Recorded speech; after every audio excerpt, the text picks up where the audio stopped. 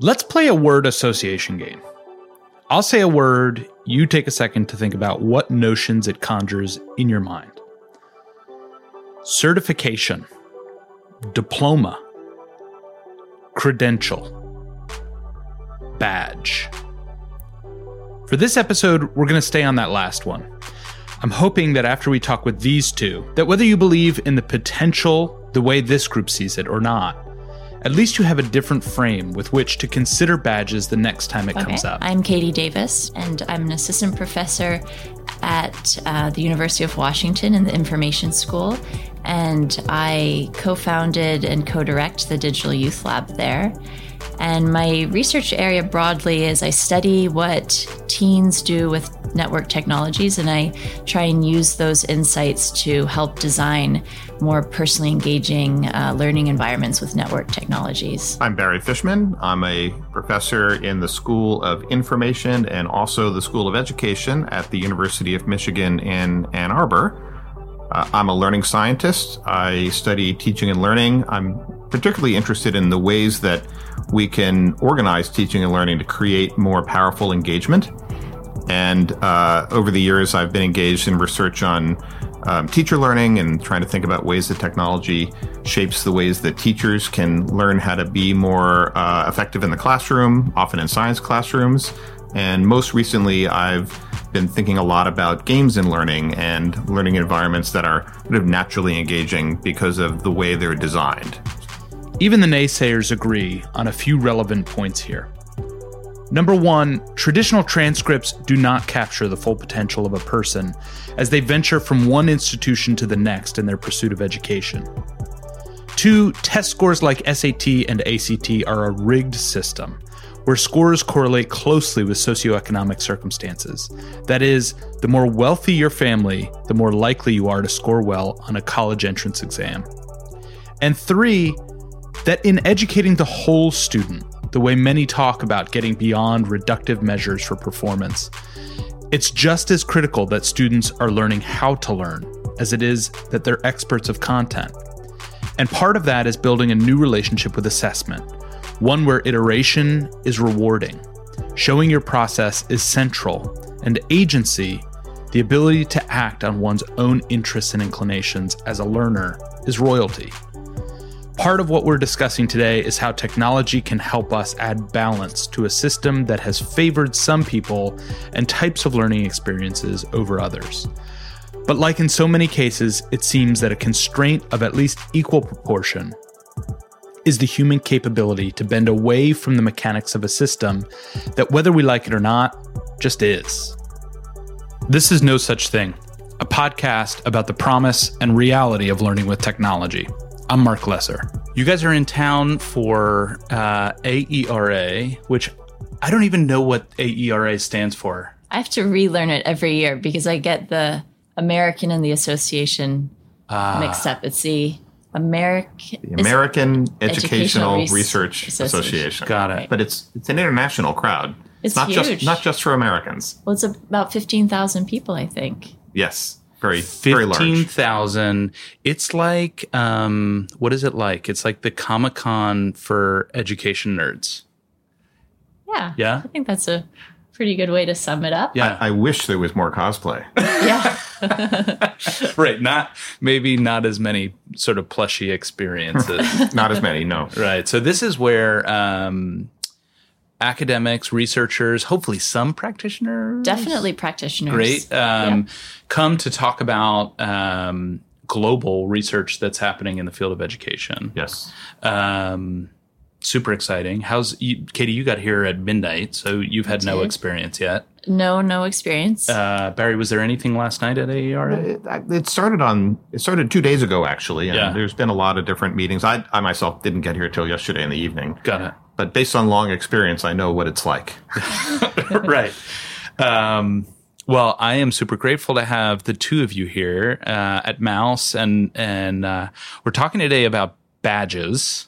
We're also talking today, we're going to start with a vocabulary lesson. We're also talking today about alternative credentials. We're talking about alt credentials. We're talking about digital badges. What else am I missing? Micro credentials. Micro credentials. Yes. Thank you.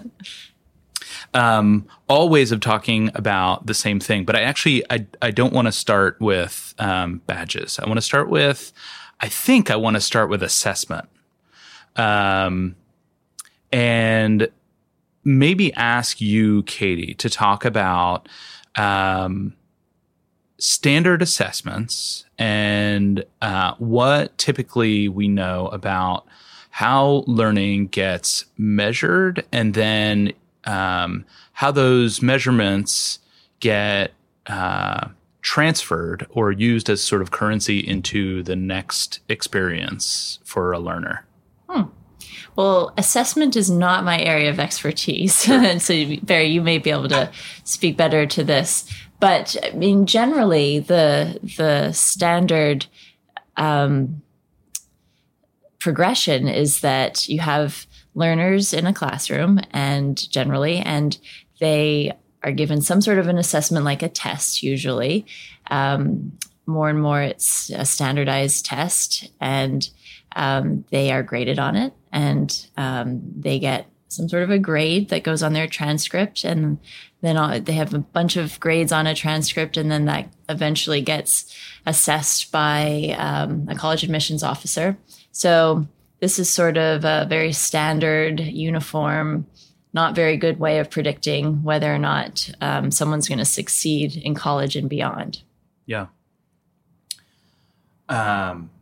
Anything to add to that, Barry? Well, let me generalize it a little bit more, because in general, in anything you're doing, there's a performance component, mm-hmm. and hopefully there's an assessment component and a feedback component. And maybe that's in a formal learning setting like a classroom. Maybe it's in an informal setting where you do something and what you want is someone to help you understand, or for yourself to be able to look at it and judge, how did I do? And what could I do better? So we often break assessment up into two phases. And the one is the process feedback. How am I doing? And what can I do better? And we call that kind of assessment formative assessment, meant to form or inform the quality of your work. Yep. And then there's another kind, which I think Katie was talking about more directly, which is the summative assessments. So when we've completed an activity, what's the record of what we did there that gets communicated for whatever purpose to somebody else? Yeah. Do you guys have one of the things I like to think about is the stuff I did as a young learner, and I'm absolutely still a learner, as are all of us. Do you guys have things from when you were a younger learner that you wish counted in some way, or that would have enriched potentially how people sort of saw you as a learner, that just weren't counted? They like went into the abyss of your experiences. Well, listening to you ask me that question makes me think back to when I was a fourth grade teacher, and all of the cool learning that I saw my students do that I knew I would never capture in any sort of formal, interesting way. And actually a lot of the really cool learning I saw, this was in the early 2000s, happened when I was on lunch duty. Oh, that's fun. And just the types of games that kids would make up for themselves. A lot of times it involved Pokemon. So, here we are almost 20 years later and it's still Pokemon, Yeah. but Pokemon cards.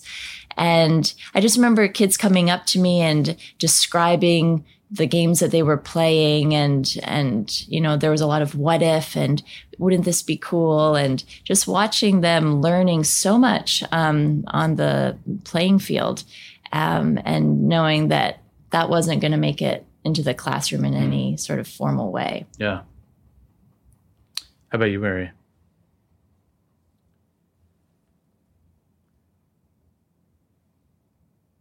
So I think I'm a sort of very straight arrow kind of learner. Yeah. In a pre-conversation, I believe I alluded to myself as boring. Not a badge. Not a badge. That's correct. So for me, I really felt like I was mostly focused on the things that I was being assessed on in school. Yeah. But I also want to, there are things I did outside of school. I mean, speaking of badges, I was in scouting. Mm-hmm. I was not in sports, but, people get engaged in sports. I feel like all those things are somehow noted if not in your transcript. Those Yeah. are the kinds of things that seem to get communicated forward as things that are who you are as a learner. But there's all this interesting variation that gets lost. Yeah. So I'm having trouble thinking of a particular thing I did that wouldn't be recognized in some way that way. But I'll bet you by the end of this conversation, you'll we'll have come one. up with something. But it is interesting because when I was thinking of my own personal experience, I was thinking, okay, so I did some sports and that was always recognized by if I played tennis. So if I won a tournament, I'd get a trophy and then I would have that record. I played cello and this was in Bermuda. So it was the British system. So a British examiner would come down once a year and examine us and we'd get a certificate.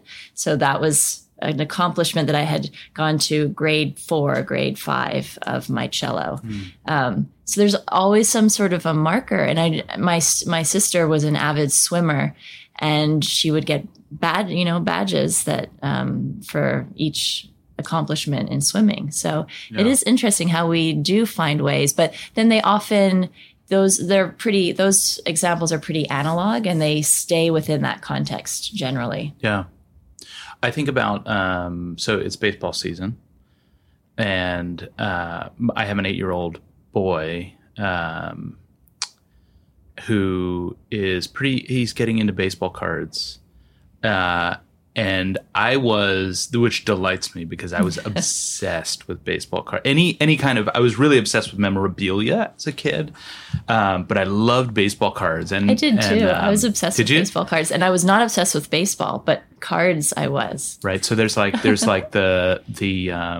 there's all kinds of things I love about memorabilia, but I always think to myself,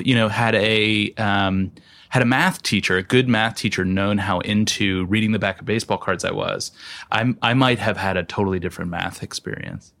So anyway, that's mine, baseball cards. Well, I mean, since you mentioned math, I mean, I can tell the opposite kind of story about a time when assessment actually got in the way. That's Captain Segue, because that's my next question. Fantastic. I mean, so in 4th grade, they administered those little tests they give you in September to figure out what track you should be in. Are you in high, middle, or low math? Maybe they don't do that anymore, but they did that when I was in the 4th grade. And I momentarily forgot how to carry and subtraction. Into the low math group I went. Yeah. And I never recovered. So my math capability is several years behind that of, I mean, I think the years is probably not relevant, but when I got into high school, I was always a course or two behind the people who got put in the high math group. And it all comes down to one assessment that when I got home that day, I said, oh, wait, I remember now. Yeah. And that was an example of a kind of assessment that shaped my own thinking in math in a very profound way for the rest of my academic career. Yeah. And the thing I regret about those experiences for myself is that I don't think we always appreciate how much the institution, how that lever in the institution impacts how we cultivate an identity as a young person, right? Because you hear adults all the time say like, oh, ask mom, I'm not really a math person. Or the million other ways that people sort of deal with their identity as it relates to compensating for ways that they've shaped an academic identity that aren't necessarily fair to what their actual skills are, but typically are a reflection of an experience they had related to an assessment. There are ways that assessments are, assessments are so important. And so I think one of the misunderstandings about why we're having a conversation about alternative credentials and alternative ways of these things are not assessments. They are they characterize an experience that has culminated maybe in an assessment, but assessments, I think one of the misunderstandings is that it's pushing against assessment as as a tool in education, and I don't think that's the case. I think it's actually about adding dimension. Does that sound right to you guys? I would just add, it seems very intuitive to me that if you can't measure something, you can't improve it. So that's a sort of the fundamental behind the idea of assessment. But where we get confused a lot is in believing that the assessment that we're using is an accurate measure of the thing we care about. And that's sometimes called construct validity by assessment folk. Mm-hmm. But the idea that this test measures what I can do in math is not really true. It's one way to measure something. And then we start to assume that those measures are valid and they become everything. Mm. And we start to actually replace maybe better ways of looking at things with the standard ways. So we tend to fall to things that are easy to do and easy to compare. Yeah. And they may or may not actually be a good way to indicate what somebody knows or can do. Yeah. Yeah. I think of it also makes me think that there's a distinction, two really important distinctions. One is how you assess. So getting at the construct validity of any given assessment, is this really measuring what you think it's measuring? But then there's what are you assessing? And, are you just assessing the kind of math that is going on inside of a classroom at the end of a given amount of time? Or are you going to break it up a little bit and assess smaller increments and maybe assess in different contexts where math comes up? Yeah. Can we, I feel like construct validity is an important idea. Can you just say 2 more sentences about construct validity, what it is? In the simplest terms, is the thing am I able to measure the thing I think I'm measuring? So if I want to measure your temperature, I use a thermometer and I can almost directly measure your body temperature. But if I want to measure your understanding of math, what do? Well, I could give you a bunch of problems to solve and I could watch how you solve them. And if I care about your ability to solve those kinds of problems, I think that's sort of a highly valid way for me to do that. How about a multiple choice test? So I'm assessing a bunch of kids in a class. I'm going to use a multiple choice test to do it. Is that I'm starting to lose some of that direct measurement of what you're able to do? Yeah. How about a standardized test where I'm trying to gauge what your academic aptitude is? And I'm going to give you 40 questions in math, and it's meant to represent your sort of mathematical capability now at the end of high school. Yeah. It's super distant from whether or not you can actually do math. Sometimes the test gets confused with your ability to read. So there's lots of evidence over time that standardized test taking is really another way to measure literacy. And people who are good readers have an edge. So your math test is also a reading test. And these are ways that we start to talk about. I try to think of it as how directly am I measuring the thing I care about, and then we get further and further away from that as we get into more bigger systems. So if staying with our baseball analogy,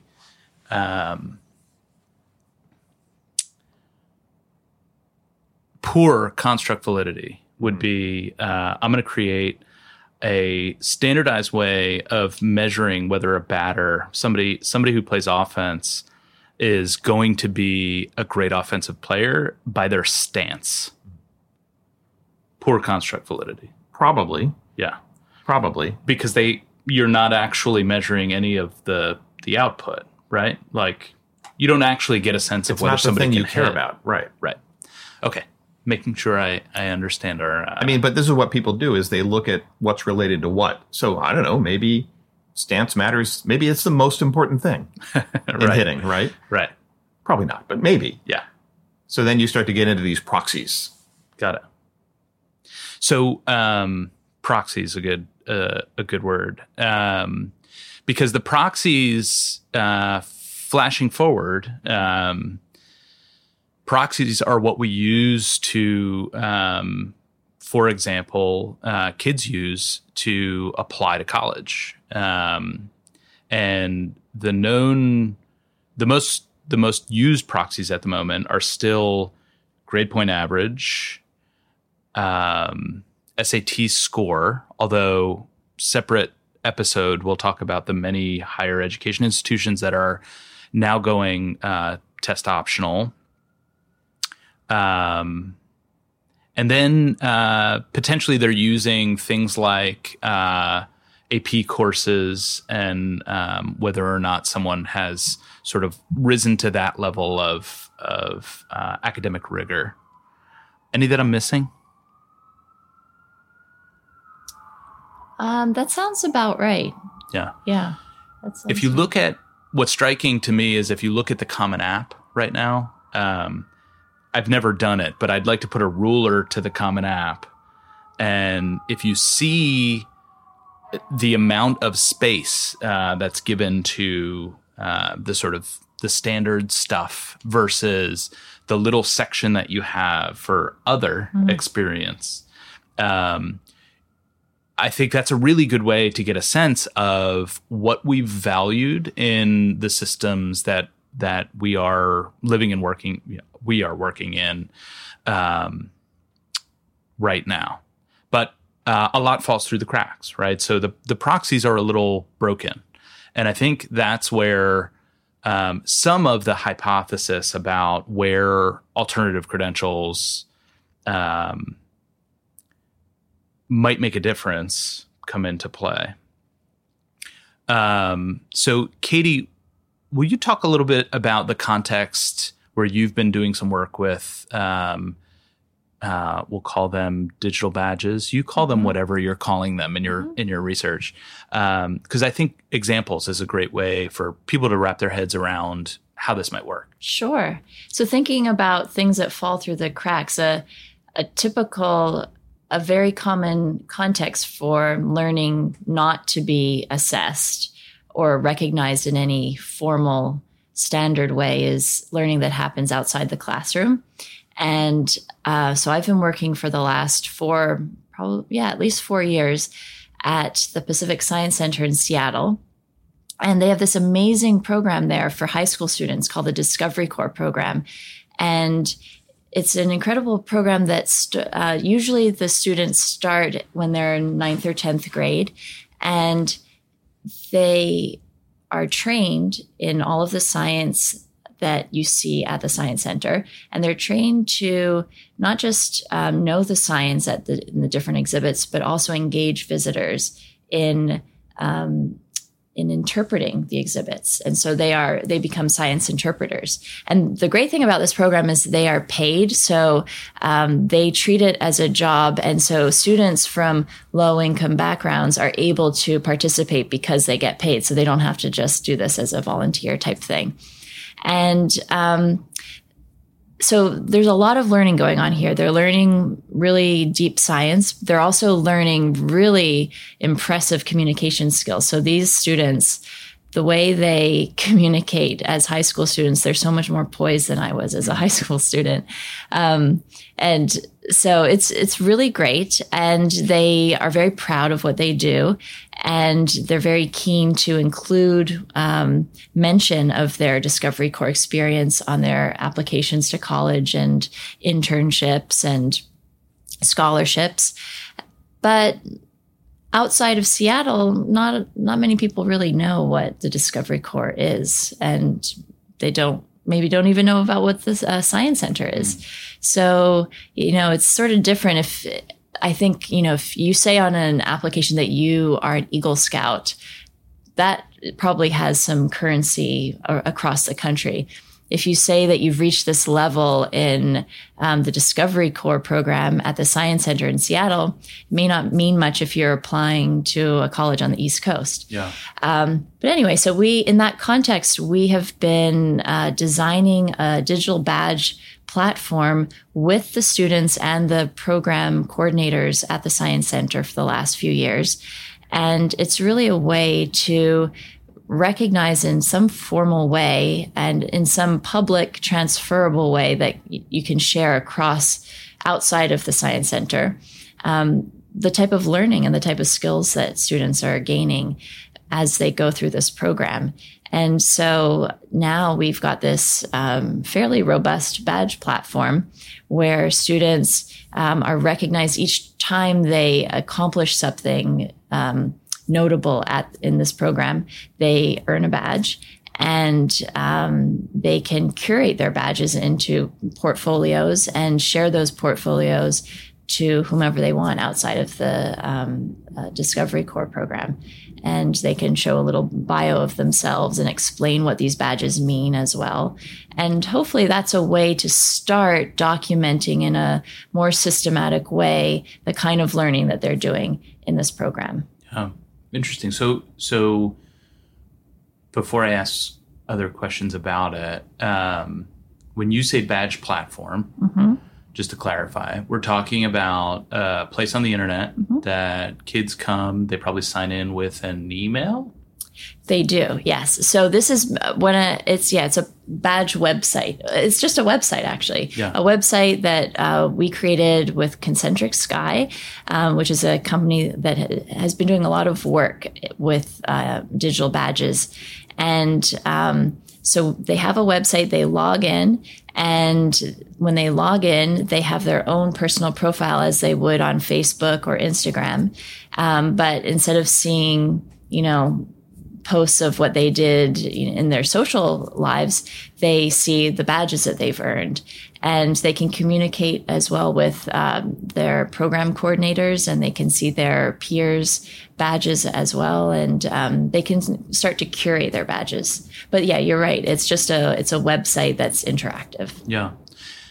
So this brings up one area where there are lots of ideas about ways that badges present a needed dimension, particularly as it relates to what contexts, what spaces are valued when we look holistically at what a learner is capable of and kind of ready to do. And museum spaces, after-school programs, other informal learning opportunities are not necessarily places that have been factored into the equation over the course of certainly the last 100+ years of the way we apply to colleges now.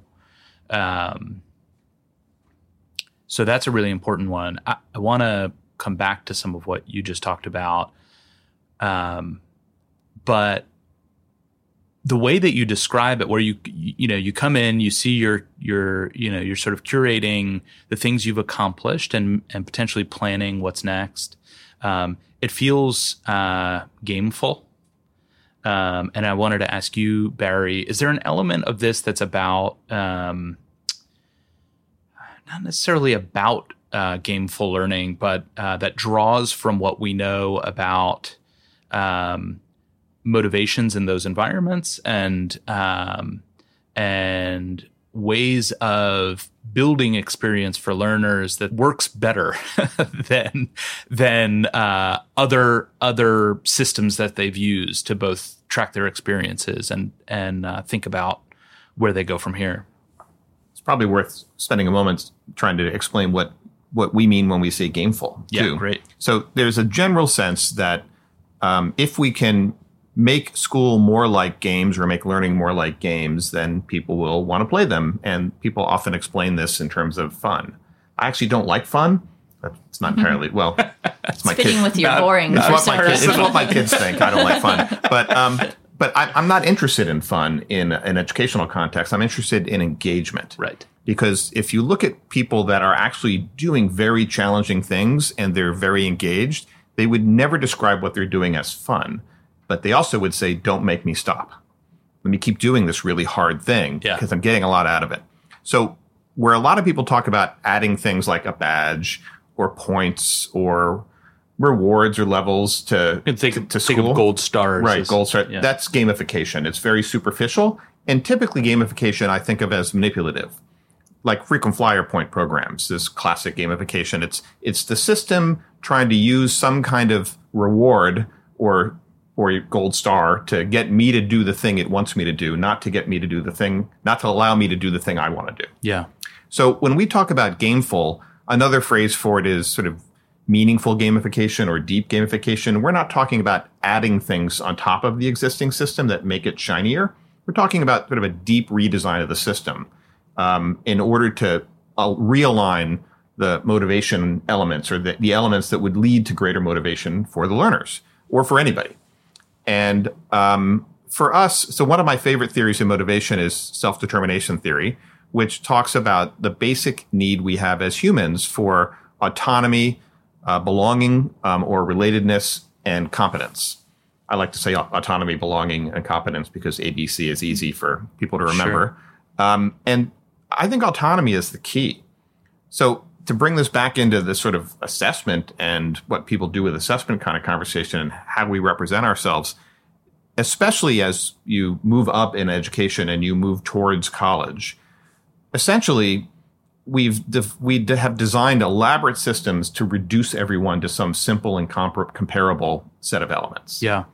And we've taken the individual out of the equation. So the autonomy is being removed from learning.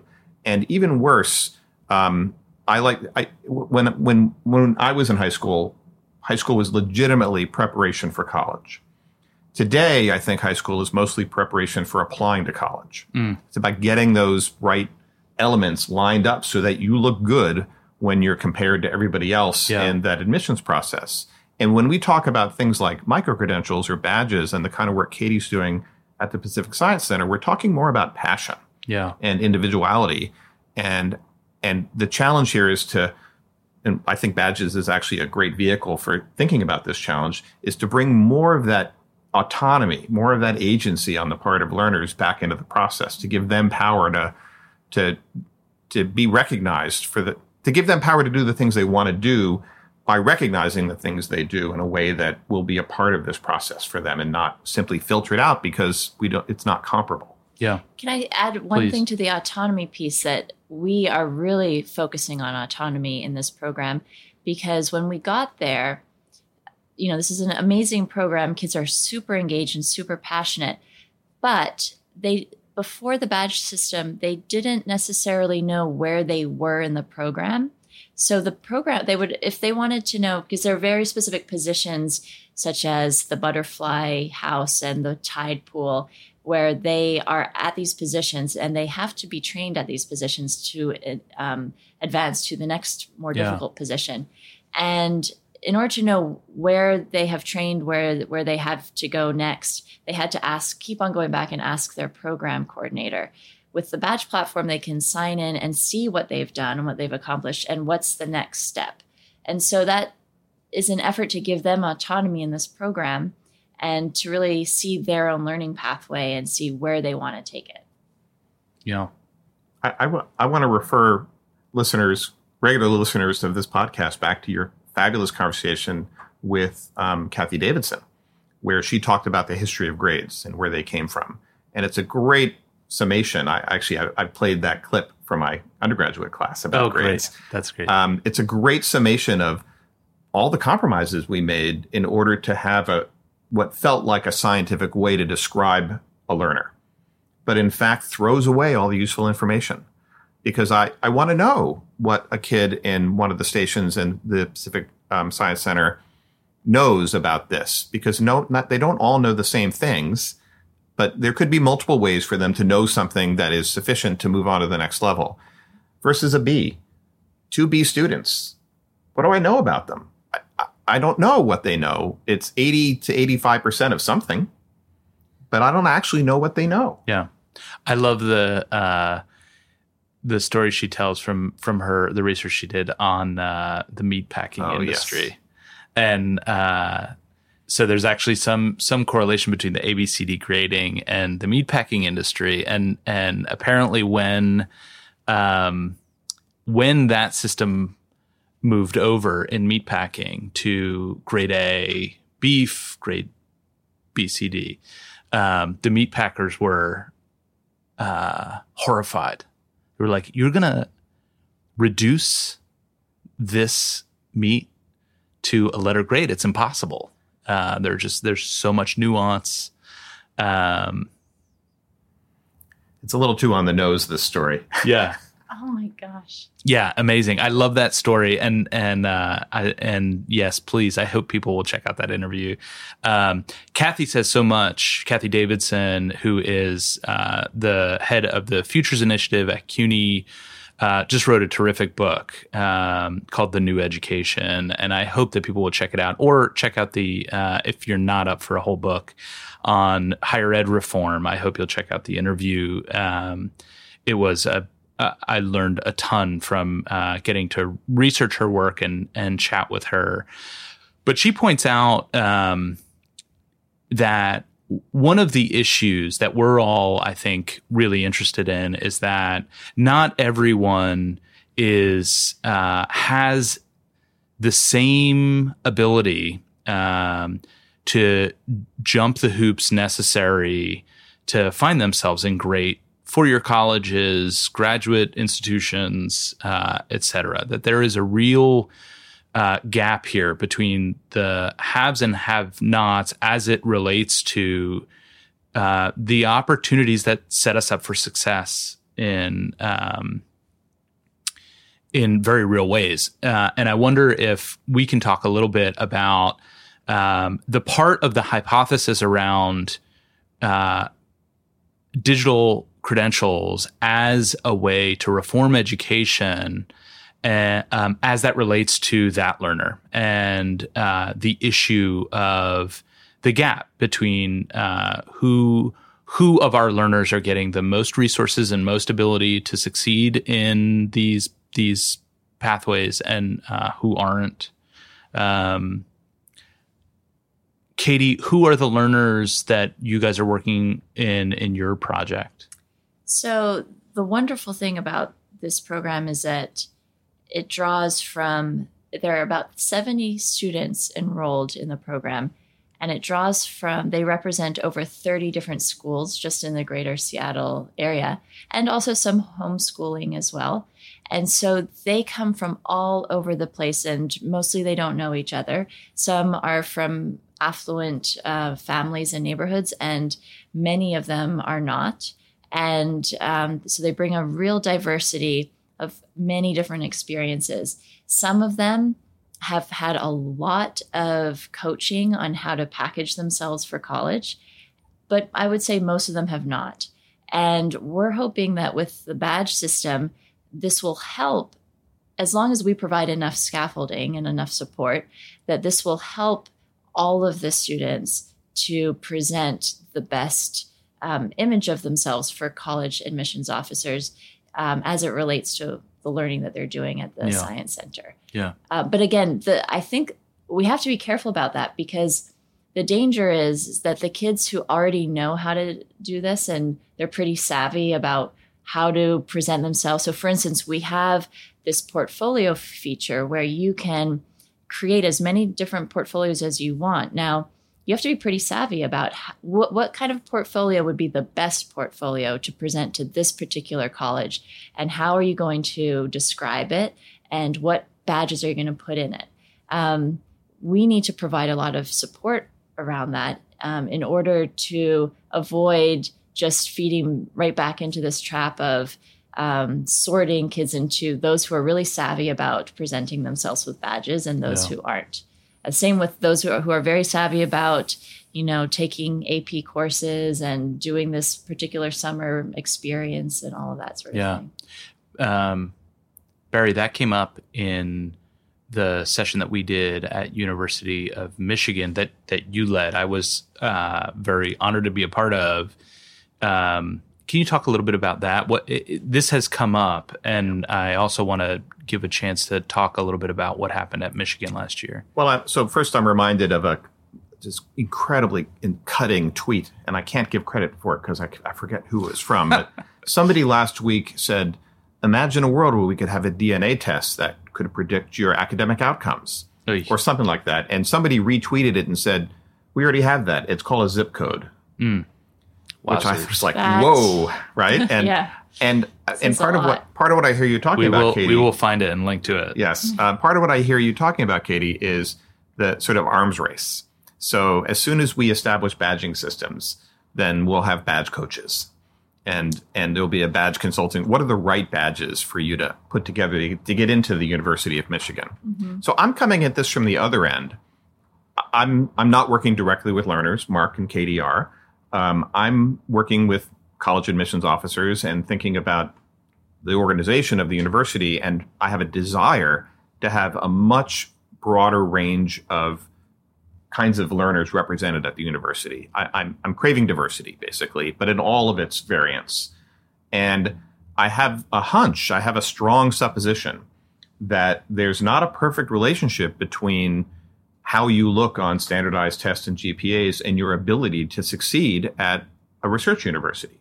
So my interest in badges, in part, is driven by the feeling that we should be able to identify learners who would thrive at a research university who would never show up in the standard list of measures that we get. And we should even be able to, because of the digital nature of these and the networks of badge repositories that are starting to emerge, maybe we can even reach out directly to learners and say, I bet you never thought about being a science major at the University of Michigan. Let us talk to you. We'd love to reach out. And that's an unproven supposition, right? We're hoping this turns out to be true. And so we're looking for organizations like Mouse or like Katie's work with the Pacific Science Center that are awarding these credentials, essentially these badges for the kinds of work kids are doing in their passion and extracurricular driven work, and trying to say, is there evidence in here that would be a good indicator of a student's potential for success at X college? And different colleges are going to have different kinds of standards. And so that brings us back to the workshop, Mark, which was really on that topic. And we gathered two organizations that award credentials and badges to kids, one of which was Mouse, the other is the Chicago City of Learning. And when I say we, the organizers of the workshop were myself and my colleague Stephanie Teasley at the University of Michigan. And we also invited some admissions folks to come and talk about their world, which was really eye-opening. And I think for everyone in the room who isn't part of that world, myself included at that time, it was stunning, the kinds of things that they were dealing with, and especially the scale they deal with. And the most stunning takeaway for me was that they're dealing with tens of thousands of applications. I think at the year we were talking to Michigan folks, it was 60,000 applications. But they try to do a holistic review of each applicant. And you just have to wrap your head around what is that and how much time do you have for it? Not much. But they're also trying to make a decision, honestly, not who are the top academic performers. That's not their criteria. Their criteria is who will be most successful here, which I was really impressed by. And then the workshop was trying to surface the kinds of design tensions that are going to shape this world. And one of the top ones was this issue of once we make it available, how quickly will it become weaponized? Yeah. I was impressed by that, that it is about students having a full experience and staying with it. I feel two ways about that, though, because it's also part of the criteria by which universities are being measured now, right? Like if they admitted a giant number of students who might be the academic elite, but are only staying a year and failing out or transferring out, that doesn't bode well for institutions. And that's not a Michigan thing; that's an everybody thing. Right. I guess part of where it takes us in the conversation is just sort of how, and we don't have time for the whole conversation today, but how multidimensional and how many things sort of intersect the issue that we're getting at here. The way that colleges are sort of ranked and rated is a major player in that. Well, the name of the podcast is No Such Thing, implying there's no one thing. You can't fix education by doing a thing. And I think in this conversation, too, we can't just talk about micro-credentials or badges for applying to college. If the goal is to attract a different kind of engaged learner to college, then it's also incumbent on us to change the way we organize learning in college. It'd be foolhardy to admit people who have been non-traditionally successful and make them conform to a traditional academic model. Absolutely. So we are talking about all these different elements, but it's clearly we're talking about a system change here. Yeah. A pretty radical one. Absolutely. Katie, you were mentioning the relationship between the portfolio functionality in your platform and the credentials. And I want to make sure that that's clear. And you can talk a little bit about what that experience is like, because I think one of the misconceptions of people who maybe with too much haste sort of cast digital badges aside as having real potential for reform is that they don't realize, they think of it as a graphic and they don't think of the data behind the graphic. And so can you talk a little bit about how the portfolio functionality works and just how critical that relationship is that we're talking about between the link itself, which is the graphic, and what's behind it? Sure. So that's really key here. So the image, of course, is what we see first and what we start to associate with badges. But really, the thing that takes all of the time to really get right is what's behind the image and what's behind the icon. And so with our platform, in the first iteration of the platform, when students wanted to share out their badges, they just clicked on a button that said share, and then all of their badges were just displayed together. And when we did our user testing with students, they didn't really like that because they said, well, there are some of these badges I don't think would be very appropriate to show to this college. I would prefer to just show maybe 3 or 4 really key badges that show my interest and my ability in life science or space science. And so we, in our second iteration, designed a new feature where they could build their own portfolios of badges, and they could narrate them and explain to college admissions officers, well, here's my collection of these badges, and they show what I've accomplished that relates to, let's say, space science. And it shows my interests and my accomplishments. And if you click on this badge, you will see exactly what I had to do to earn it. And so that's really, I think, the key power of badges, in addition to the fact that you can then share them across different platforms so they aren't just tied to one particular context, but they can hold a lot of information. And that's a great potential. But I've spoken to a lot of college admissions officers over the last couple of years, and it's also a real challenge for them because, as you were saying, Barry, if they're dealing with 60,000 applications, it's great that there's all this information, but they're not going to click and then read. So that's actually a whole other topic. But in theory, you can click on these badges and it'll say exactly what is this badge, what does it represent, and what did the learner have to do to get it, when did they earn it, who issued it to them. And so these portfolios contain a ton of information that the students themselves have decided to put in there and curate and then share to these external audiences. So that's the basic idea of the portfolio. So to build on this just a little bit, that was another issue that came out in the workshop, because what will the real beauty of a digital badge. So first, badges are not assessments. They're records of something you have done, and that could include how it was assessed. Yeah, they're evidence of something happening. But you're right. There's no way an admissions officer is going to dig through to see the code you wrote to get the programming badge. So that means we need some middle layer where people validate these different badges that organize the different organizations you're giving out and simplify it. It would, again, back to validity. There's a very well-developed sense of different high schools across the country. Admissions officers have gotten excellent at sort of understanding what's like where comparatively one high school is against another. So when they look at a GPA from that high school, they know what it means. And we need something like that for badges. The design tension here is how not to ruin badges in the process. Right. We don't have the answer yet. I know this has been a tension right from the beginning with badges, is this opportunity to let millions and millions of badges bloom and anyone can create a badge, anyone can award a badge. And that's great because we want to recognize all different types of learning and all different types of contexts on the one hand. On the other hand, well, how do I interpret those badges? And you need some sort of standardization. And then we start to inch into grade territory and transcript territory. And it's a real tension. And it's actually... this is why I find badges so interesting to think about, because it raises all of these interesting issues of what is learning and how do we document it and where does it take place and how do we recognize it?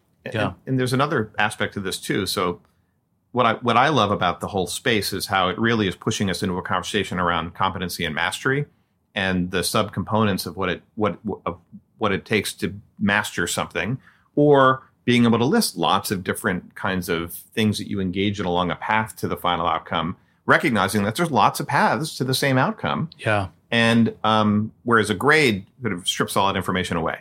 It's like, you're just a B or you're just an A, and I don't know what the differences are here. The idea is to bring that individuality, that individual variation back into the conversation. Yeah.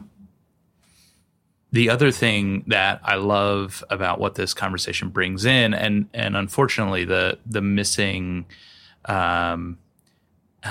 guest in this episode is the student. And in order for this to work, and this is kind of your wheelhouse, Katie, is really thinking about the behavior of young learners and how they leverage or don't leverage networked spaces.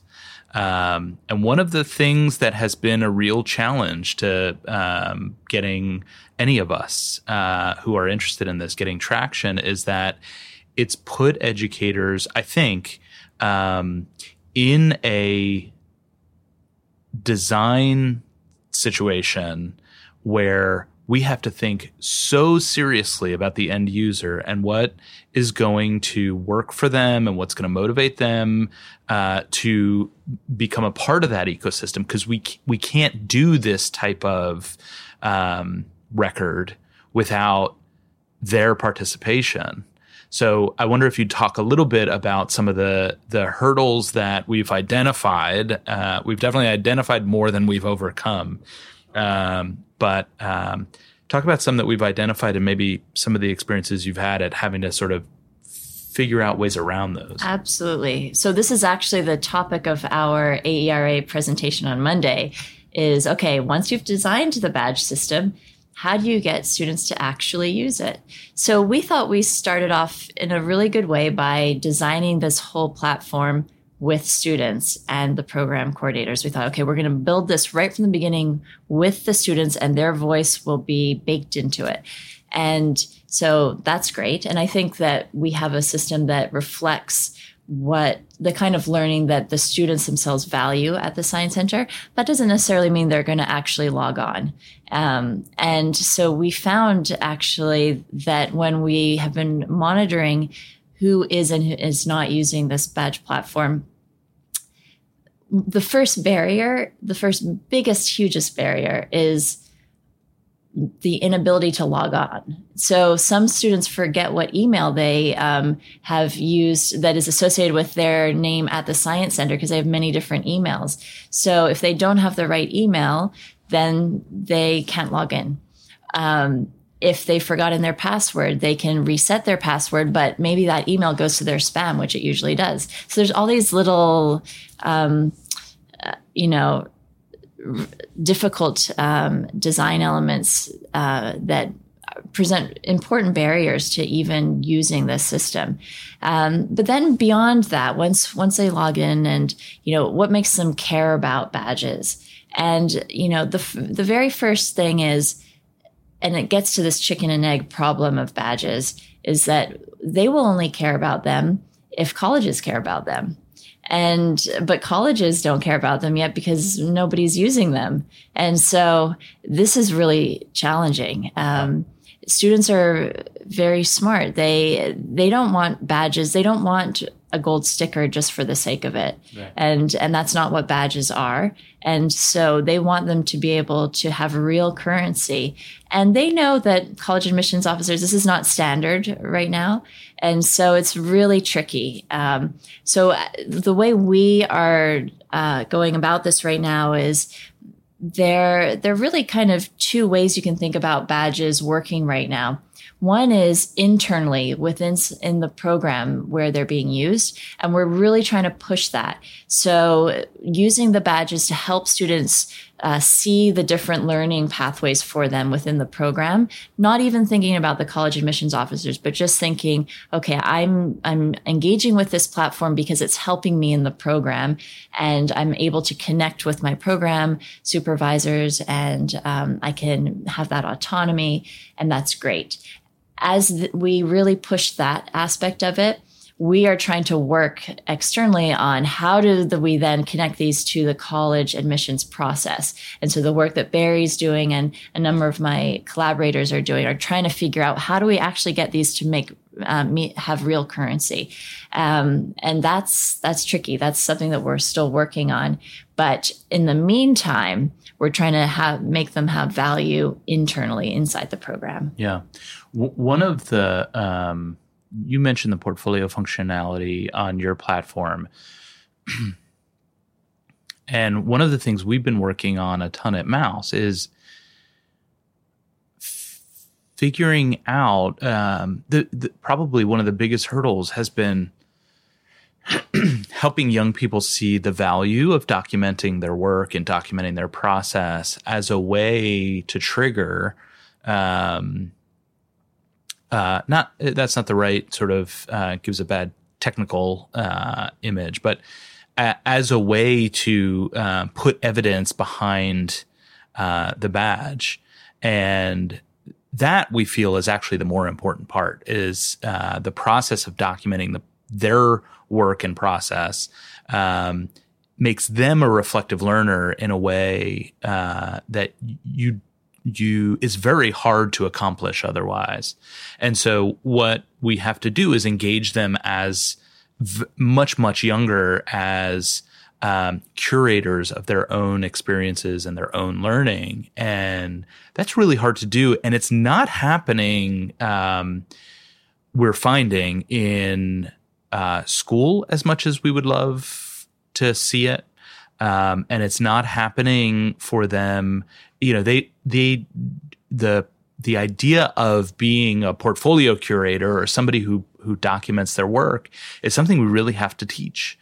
And I wonder, have you guys uncovered that as well? Absolutely. And we recognize this need. It's not a matter of if you build it, they will come, right, or know how to use it or what to do with it.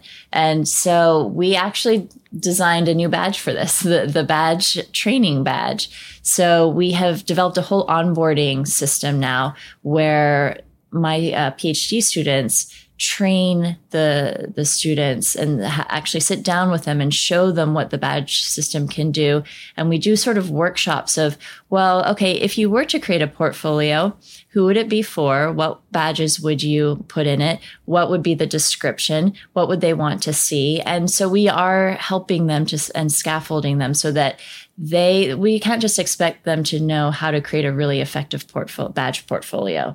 And so we've built that in now. And we didn't actually even think of that when we first started off this project. Yeah. But it's, I think, a really valuable piece that we've added. And we're actually going to really ramp that up this summer, where we have some students who are going to go and do a lot of these trainings for the students.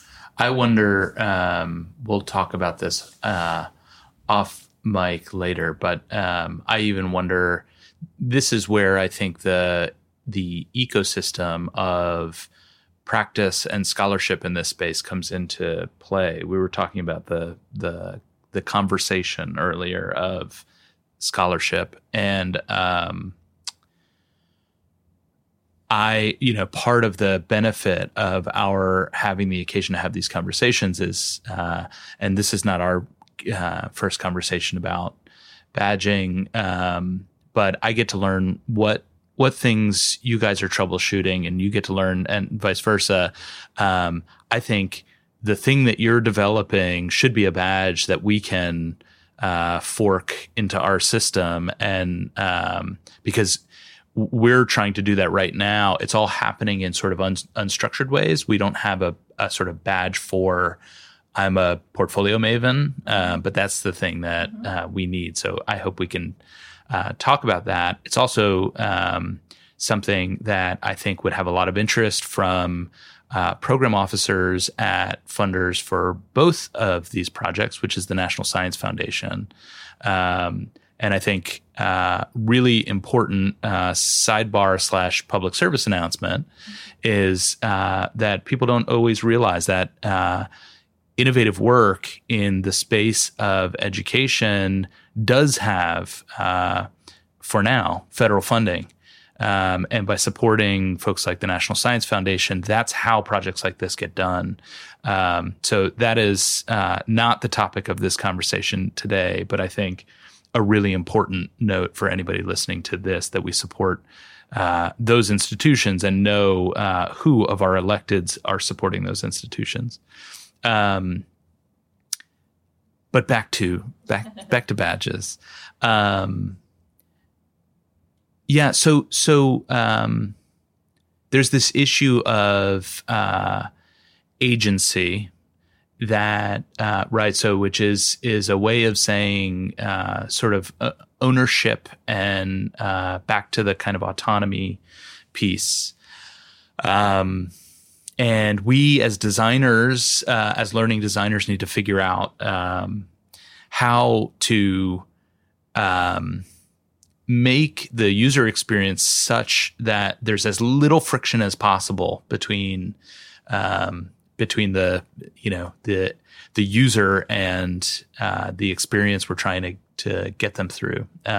Because unless they're in it, they can't take advantage of how much agency and how much change is possible when you start to own your own learning. And one of the things we were talking about, the three of us, is that young people tend to not care until the institutions that they are living within start to care and help lift them up. But one of the things that I am most excited about digital credentials is that is the agency piece, and is how it has the potential to shift to a new paradigm where learners have more agency and more ability to sort of craft their own learning experiences and sort of determine their own way forward. So even before they've gotten to college, I'll describe one scenario which is that Mouse works in the space of, especially in technology, engineering, and design education for middle and high school youth. One of the issues we know exists is that when you're working in an urban, in a city environment, if a young person's coming to us from the Bronx and gets really excited about circuitry and electronics, if they go back to the Bronx after our program and they're not supported with the next step, often they'll go find something else that maybe they're less passionate about or even less skilled at because it's supported. But one dream scenario that those of us who are designing badge systems think about is the opportunity for a young person to use badges in such a way that helps them then identify the next experience. So if my badge system is connected with the next program's experience that might support them to, maybe they've learned a little bit of computer science education. Now they want to go and do, a program that focuses on visualizing data. They might actually be able to do that. So suddenly now it's the machete that helps a learner blaze a path through a very thickly, wooded, otherwise experience. And I love that vision. It's a really hard one to realize. Well, we should probably give a shout out to the work of Nicole Pinkard. Absolutely. In the Chicago City of Learning. And it also spawned a range of other cities of learning, now part of a network that is called LRNG. And that's trying to do just what you're suggesting, which is let's connect up the science centers and the libraries and the boys and girls clubs and the after school organized things that are run by the public schools, and create that network. And let's work on building common platforms so that we can use kids' demonstrated interest in things to show them things that are available to them that they may not even be aware of. And in Nicole's work in Chicago, it's been paired with some other researchers, Bill Penwell in particular, looking at geographic data too, and trying to understand where we talk about food deserts in cities. Well, where are innovation deserts in cities? How far does a kid have to travel to get to a circuitry workshop? And that the fact that kids do travel hours sometimes to get to things they want to do is one indication of just how committed they are to that work. Yeah, Nicole does an amazing presentation on learning deserts that is powerful. And I at some point when I developed the magic, the superpower of pinning down Nicole, which is a really hard thing to do. Not all heroes wear capes. We're going to have her on to have that conversation. But that's a great point. So much of this is about, and as you said, there's no such thing as one solution to what is a mammoth. It's not one problem. It's like the megazord of problems. But I also love the way, Katie, you talk about sort of creating the infrastructure so that kids can start to use it and to form habits. But even if they don't have the habit now, they're generating lots of material all the time. Maybe we could build tools that would make that material available to them later when they do realize they have a need to represent something in a new way. Yeah. Yeah. I mean, I wonder what you guys dream about as far as the ideals of how this might work. But one of the things I think a lot about is as we're reforming things like higher education, why wouldn't I be able to, what if, excuse me, the higher education experience that we present to young people is you should learn what institutions offer uniquely. Go do a year at Michigan for engineering. Then you really want to learn about policy and social issues. Go and do your second 2 years at fill in the blank, et cetera, et cetera. And as we dream about terms like lifelong learning and what that actually means and how we build infrastructure for it, I love to dream about the idea, not being full of shit when we talk about adults actually being able to see learning as real beyond higher education. So I have a dozen things on my list right now that I need to learn to do, or I just would love to learn to do. Change the oil in my car is one of them, right? I just didn't take auto shop when I was in high school. And I feel like such a dummy for not. But I guarantee, even my own mechanic, who happens to live 3 blocks from me, should be my teacher, and I should be able to go and there should be a credentialing infrastructure that tells me, hey, locally, there's a way to go get this skill and satisfy your curiosity or your want to go and build skills that help you live a more fulfilled and happy life. Because, dare I say, it's not all about credentials for jobs. Right. So that's one thing that I dream about. I wonder if you guys have dreamy scenarios that you think about when you think about badges working in the most ideal form. Well, I think for me, it's definitely about learners having agency and being able. A lot of my work focuses on how young people develop a sense of identity and who they are as people, as learners, as members of society. And I think that badges in their ideal form could play a really exciting role in that by helping learners to see what they're interested in and what the next step is for them and what it could be for them, and then help to connect them to those next steps. whether it's in the context where they did the original learning or where there's a new context. So I really liked how you were talking about, in the ideal form, a badge could say, okay, I know, have the circuitry skill in this one context. Now where do I go? And if this is the next step, that's great. Because when I was a fourth grade teacher, as a teacher, I knew exactly where I wanted all of my students to go, and I could see each learning pathway very clearly. And now many years later, I can tell, my students had no idea about where they were going or the learning pathway. And I, as a young teacher, I never really didn't really bother me, actually. I was just so concerned as a new teacher of getting them where I wanted them to go. Now, with a few more years of wisdom, hopefully, and knowledge from my research, I want kids to have more agency in where they want to go and identifying that. And so I hope that badges are part of this solution. But I do think we have a long way to go until that becomes a reality. Yeah. Sadly. But I think it can be real. I think, why, question, rhetorical, I guess, but why is it that you have to wait until college to realize something like an independent study, right? Like, I remember the moment where someone presented that as an option, and I thought, what? An independent study? So that means what? Like, you want me to identify the things that I want to learn and how I want to use these amazing professors in a way that's going to fulfill me. And I was unprepared for that. And that seems a little scary to me.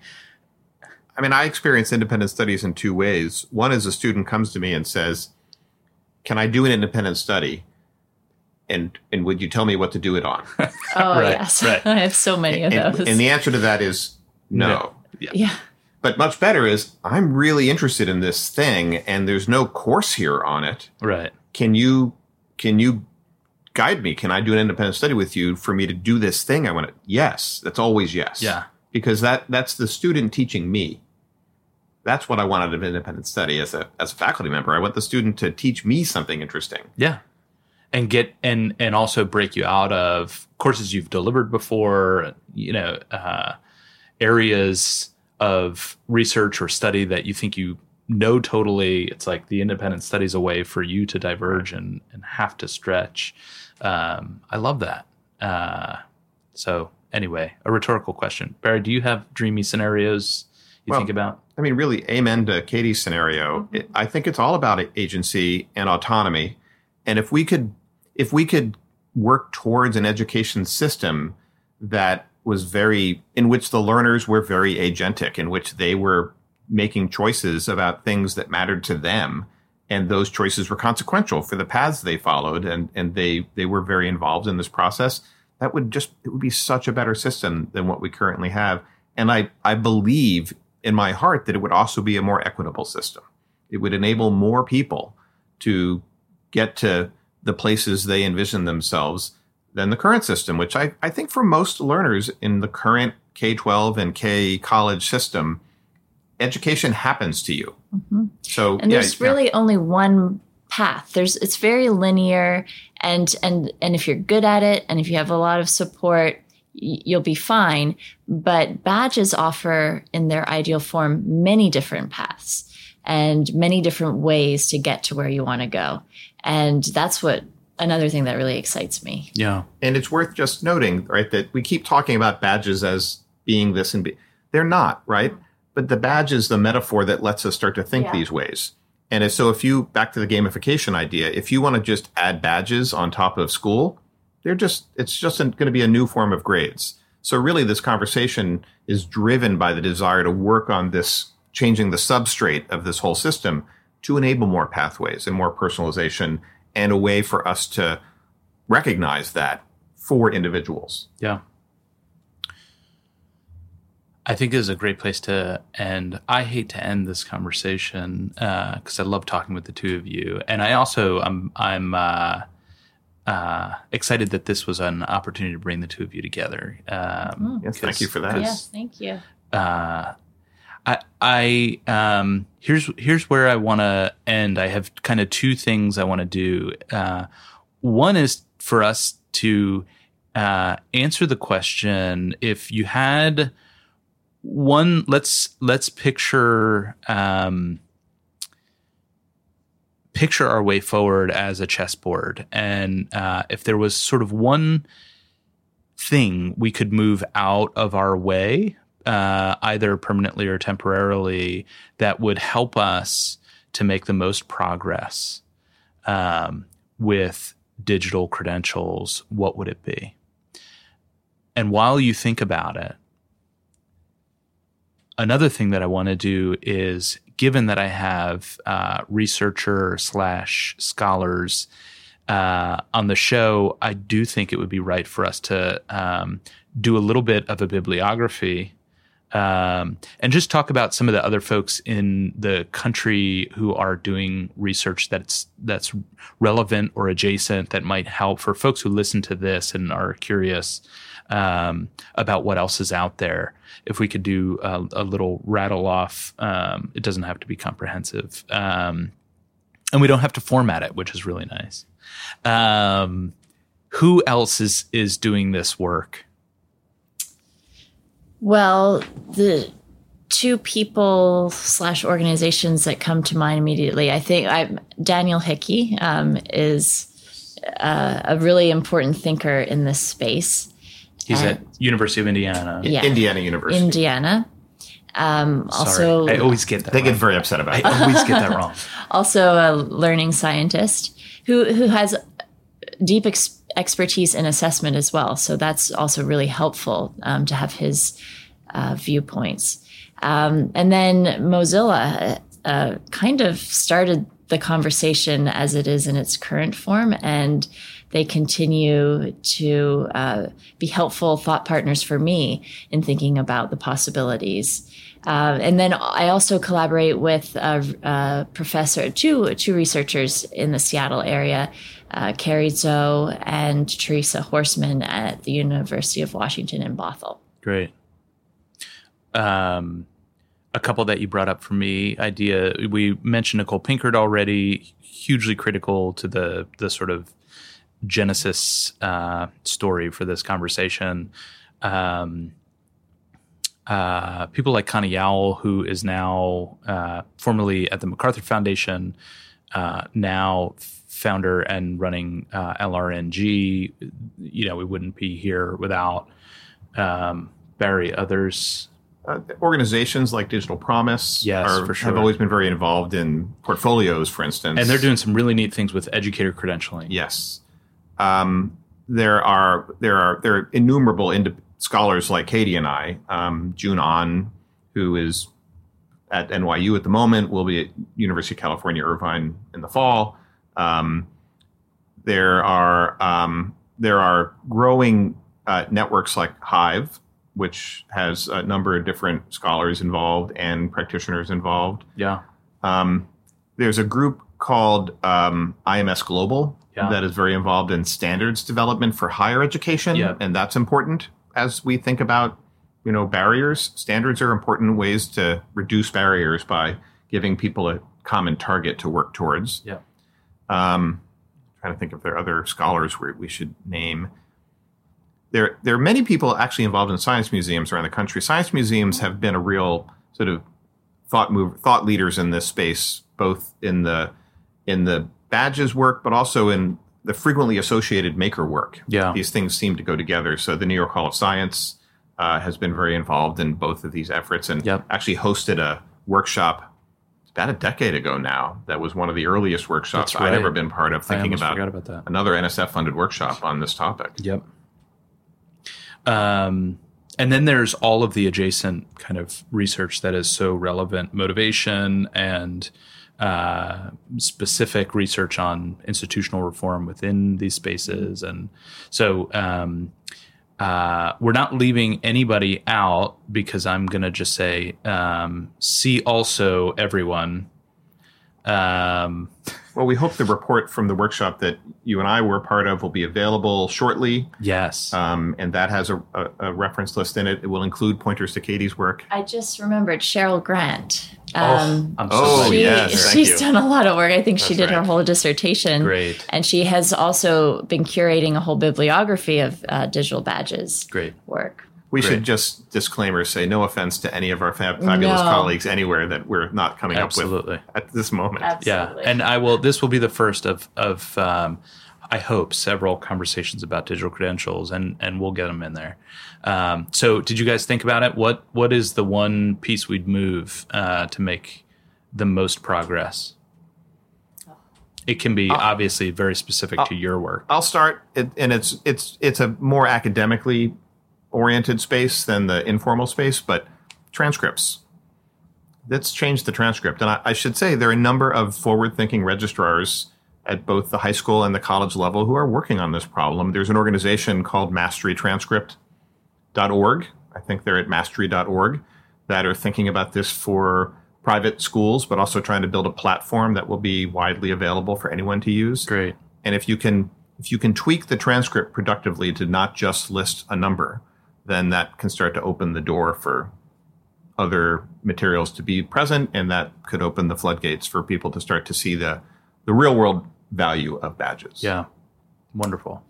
I think for me, it's similar because through all of my conversations with human resource managers who are looking at resumes and college admissions officers who are looking at transcripts in the Common App, I think a big barrier for them is just how do they access and easily read badges? And so that gets to interoperability. How would I actually include my badges on the Common App? How would that actually functionally work? So I think some of these sort of bricks and mortar issues of just usability are super important. Outstanding. Katie Davis at University of Washington, Barry Fishman, University of Michigan. The two best information schools. That is true. Go find them on the search engine of your choice, and all of the amazing work that you two do to move this field along. I really am so grateful to have you here today. So thanks. Thank you so much. This has been really fun. Thank you. Thanks, Mark. And I'm excited to do work with Katie in the future too. So this is a generative exercise. Thank you. For more info about advertising with us, charitable sponsorship, or if you have show ideas you want to share with me, find me on Twitter at @MALesser. No Such Thing is produced by me, Mark Lesser, a learner like you, and our show notes can be found at nosuchthingpodcast.org. The tracks in this podcast were produced by Leroy Tindy, a guest in episode 1, an Olympic fully clothed hotel pool swimmer. Find him on SoundCloud at Air Tindy Beats. This show would not be possible without support from the good people at Mouse, a national youth development nonprofit that believes in technology as a force for good. Find us online at mouse.org.